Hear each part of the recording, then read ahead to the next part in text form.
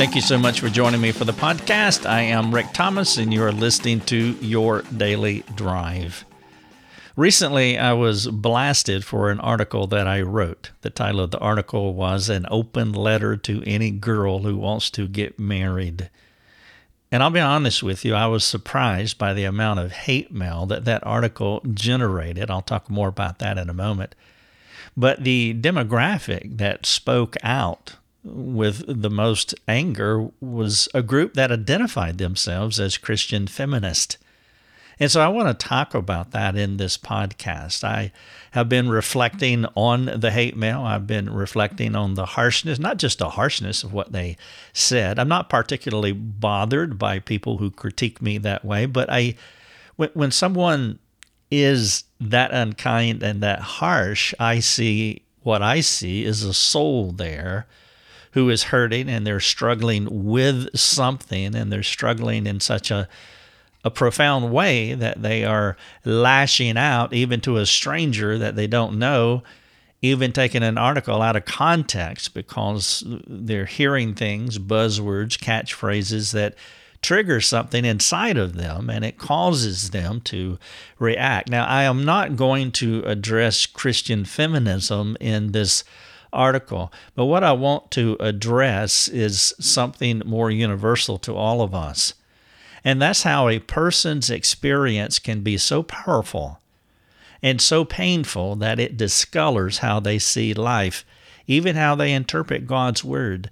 Being blind to your blindness is the worst kind of blindness, which is where our feminist culture at large is today, but also this smaller group that they call themselves Christian feminist. And so I'm not going to address them so much as I want to take their vicious reaction to an article that I wrote, and I want to apply it to my own life. And I hope that you can apply it to yours to see if your experience discolors how you interpret God's word. And that is a temptation with all of us. If you want to read this article, you're welcome to do that. The title of the article is I Am Woman, Hear Me Roar. Thoughts on Feminism. The first part of that title is from a 70s pop song by a lady named Helen Reddy. The title of the song is I Am Woman. The lyric went like this: I am woman, hear me roar. It was a super popular song, and in fact, it was so good, and it sounded so well that I found myself walking around the house singing this song, I am woman, hear me roar. Now, what I didn't know, because I was detached from my political culture, I was also detached from these kinds of agendas, that I did not realize that it was a declaration, that it was an anthem. It was really a call to war against men, against submission, against hierarchy, against structure. I didn't perceive any of those things back then, and I most definitely did not see the long-term repercussions of that kind of worldview, but we're all seeing it today. As we are living in a civil, volatile culture where the two groups there's so much animosity on both sides, and it's really a complex problem. So I don't want to deal with that per se, because no podcast or article would be able to satisfy you on that. And there is so much noise already out there in cyberspace.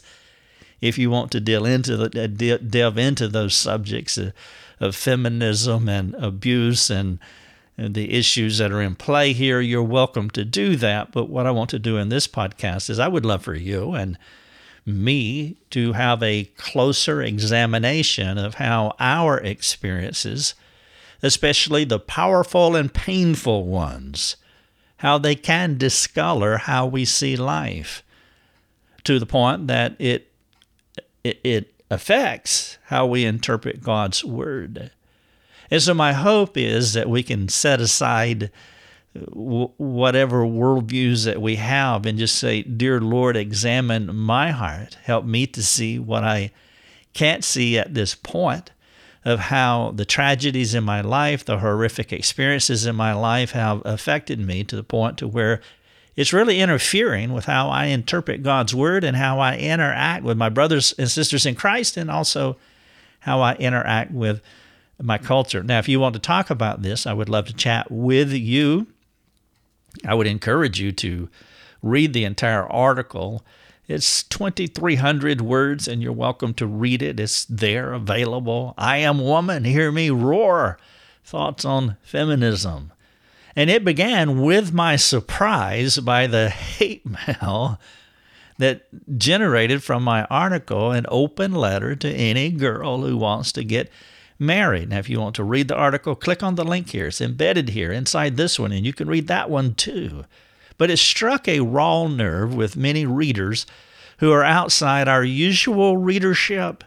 This is how blog reading happens for every blogger. Blog readers tend to run in ever-increasing circles. The most inner core, the smallest circle, are those who love you and generally agree with your writings. And then there is a larger ring outside of that represents their friends, like people they share your resources with on Facebook, people who may not know you, but they typically agree with your content as well. And so you have the inner core, and then you have this outer ring.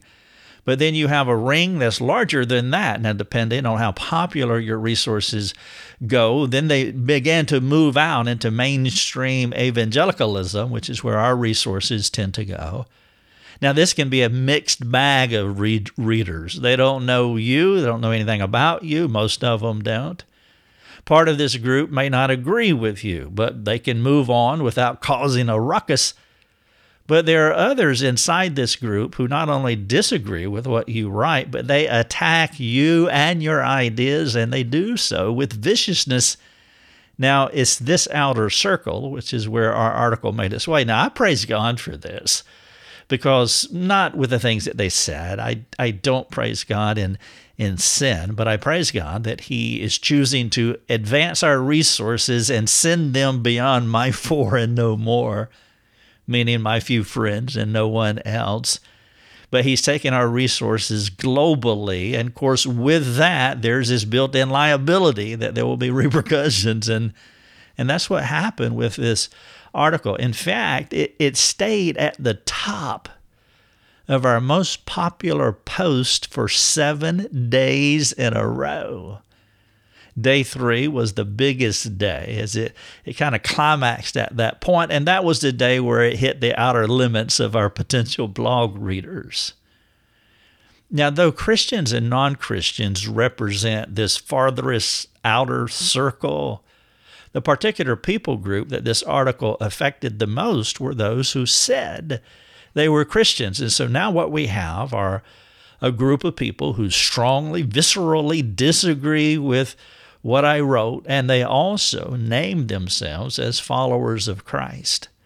But there was another common denominator, is that they identified themselves not just as Christians, but Christian feminist. So they needed a modifier to describe themselves. They're just not Christians, they're Christian feminists. And some of them noted this in their comments, while others pushed forth the Christian feminist message on their blog where they castigated me. Now, there were some common themes that ran through their comments, and I've read many of them. I'm not sure if this is how all so-called Christian feminists think. In fact, I doubt it. But there were some common themes, and it was how these feminists expressed their perspectives to me. I want to share with you some of the common themes. In fact, I want to share with you 6 of them.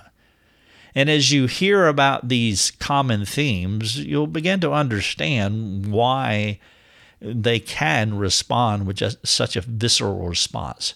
First of all, the common theme is that all of them were women. Though there were some men who read the article, most of the harsh comments were from women.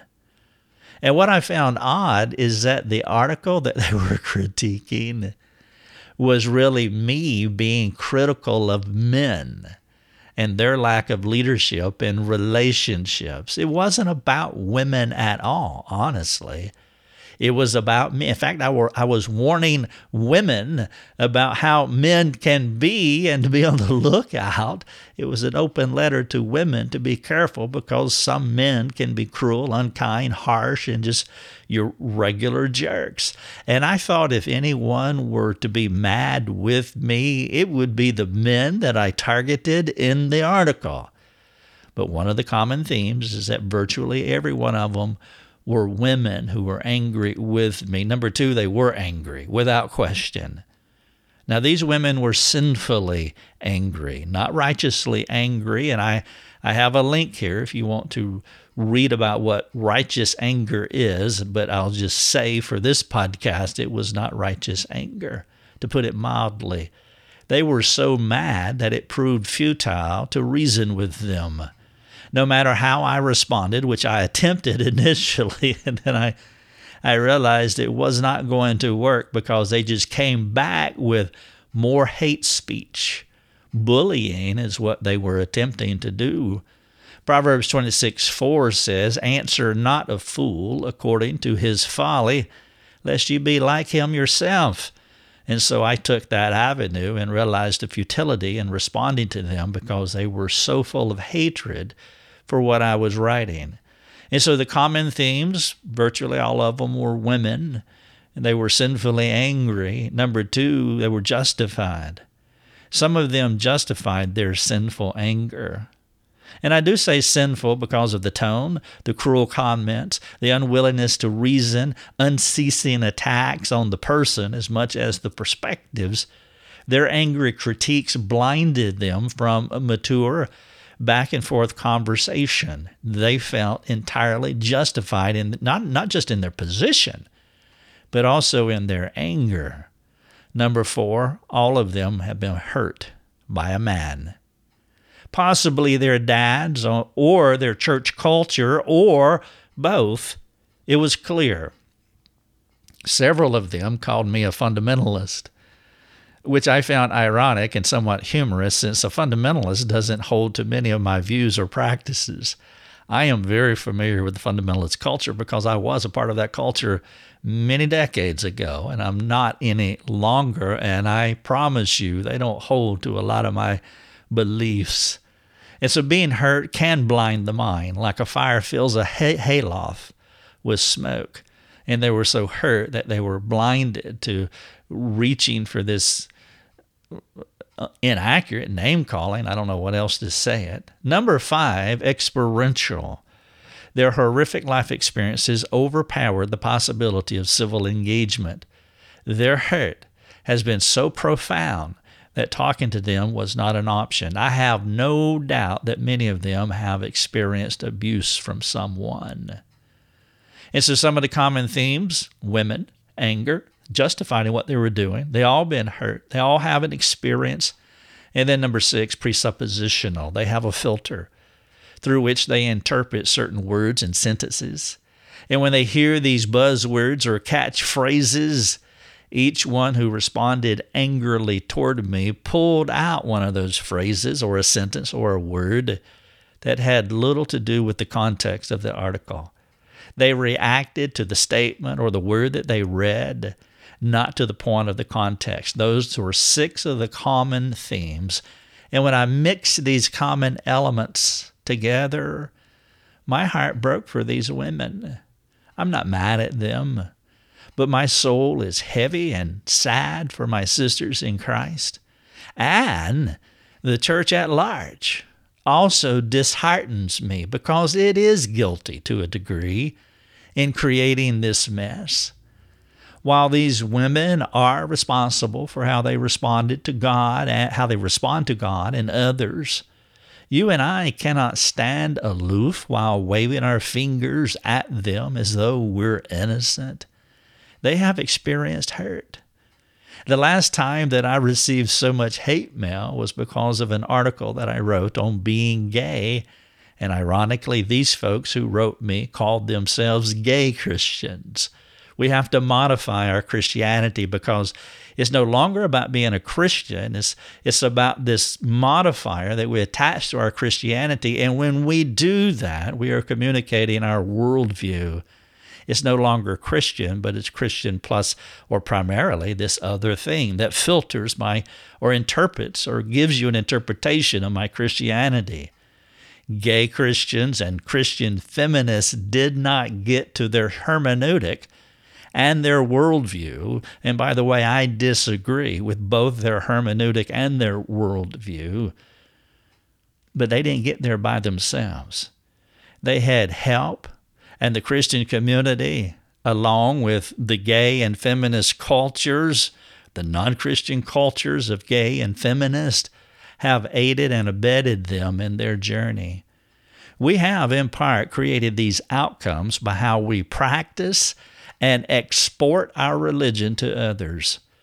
It is possible that I see more of this than you do because I spend most of my week engaging Christian families who have shipwrecked their lives. I see this virtually every day. And the casualties are always the children. There's more casualties than the children, but if children are involved, the casualties are the children. These kids are turned off by what they see in traditional religious circles and traditional religious families.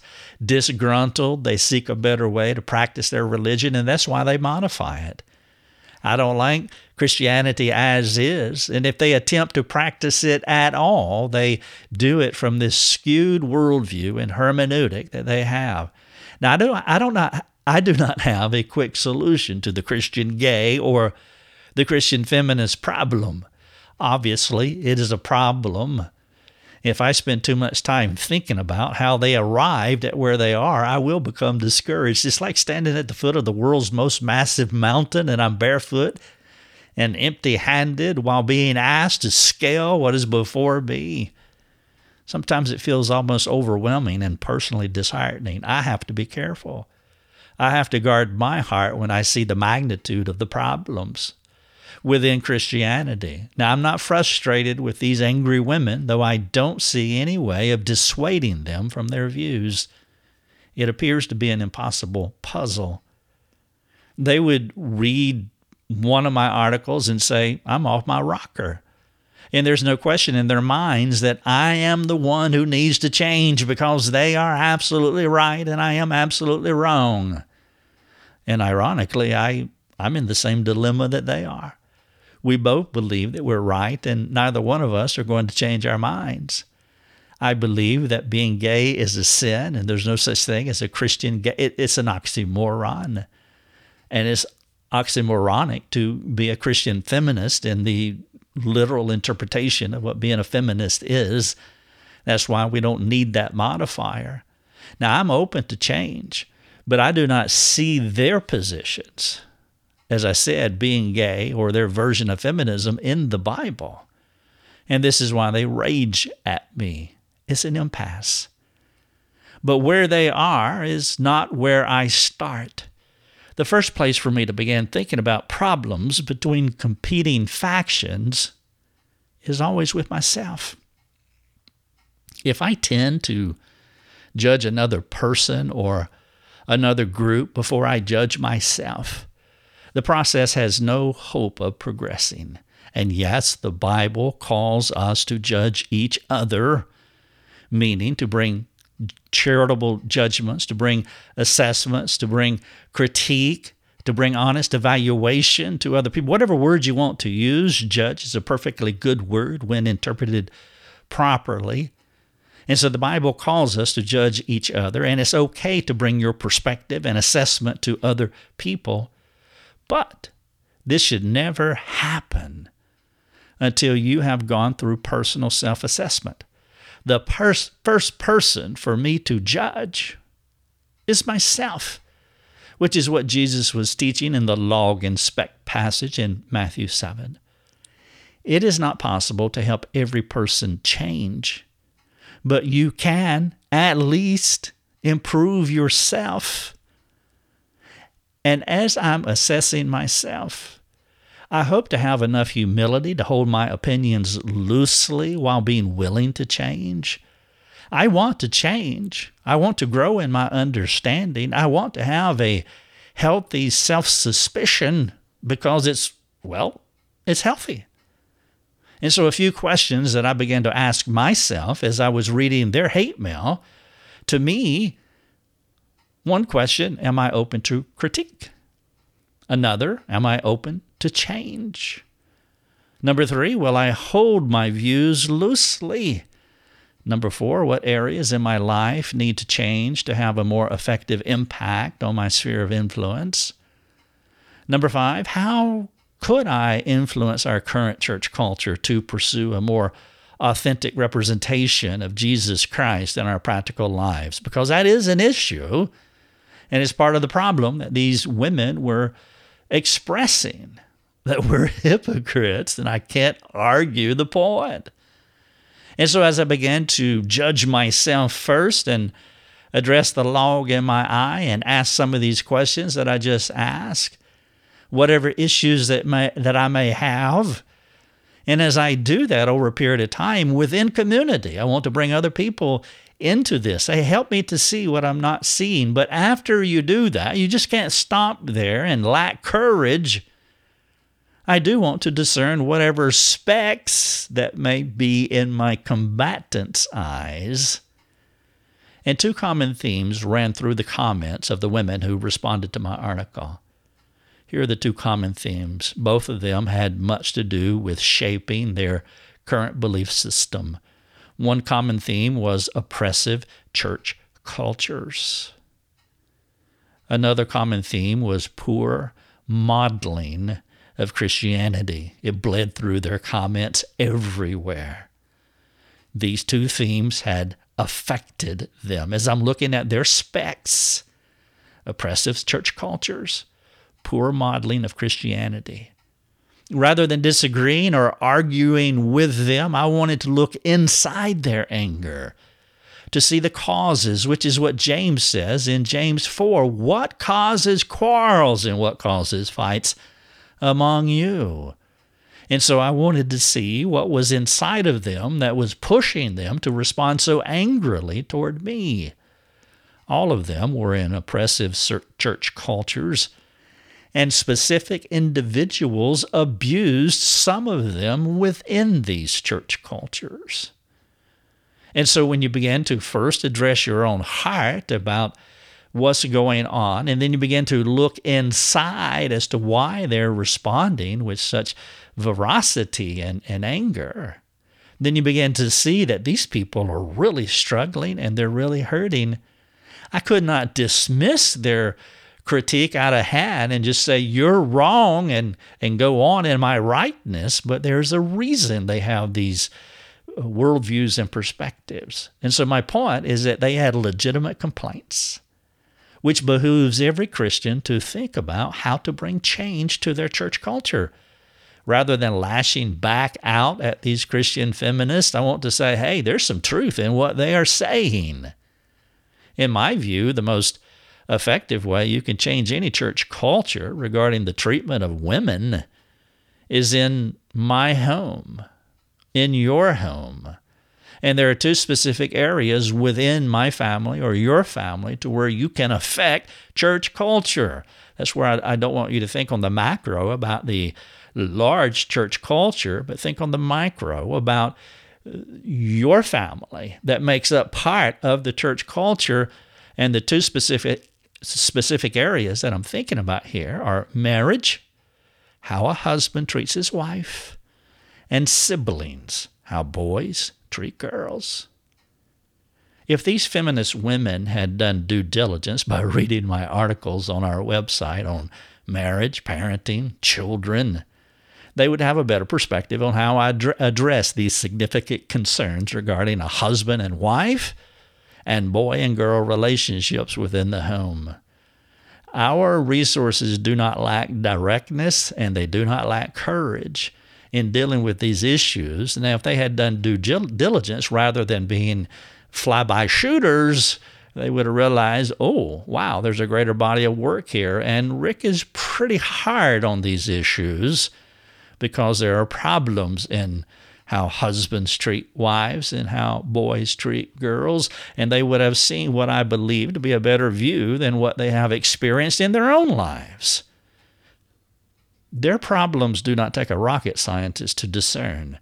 There is a way to treat a woman, and it's not how folks have treated some of these victims. This crisis in the home is why it's imperative for boys to learn how to respect, honor, care for, serve, love, and encourage their sisters. Boys will not automatically be nice to girls when they are married if no one has taught them how to treat their girl siblings in the home. Now, they may not have a sister to hone the skill of respecting, honoring, caring, serving, loving, encouraging, but they do have a mother. They do have a teacher somewhere, a female teacher. They have a female neighbor. There is no shortage of women to mature in the art of biblical manhood. And the boy also has a father, as well as men in his church from whom he can learn what it means to be Jesus to women. Nothing is more powerful than an authentic representation of Jesus Christ in the home, as the father models Christ to his children by how he relates to his wife.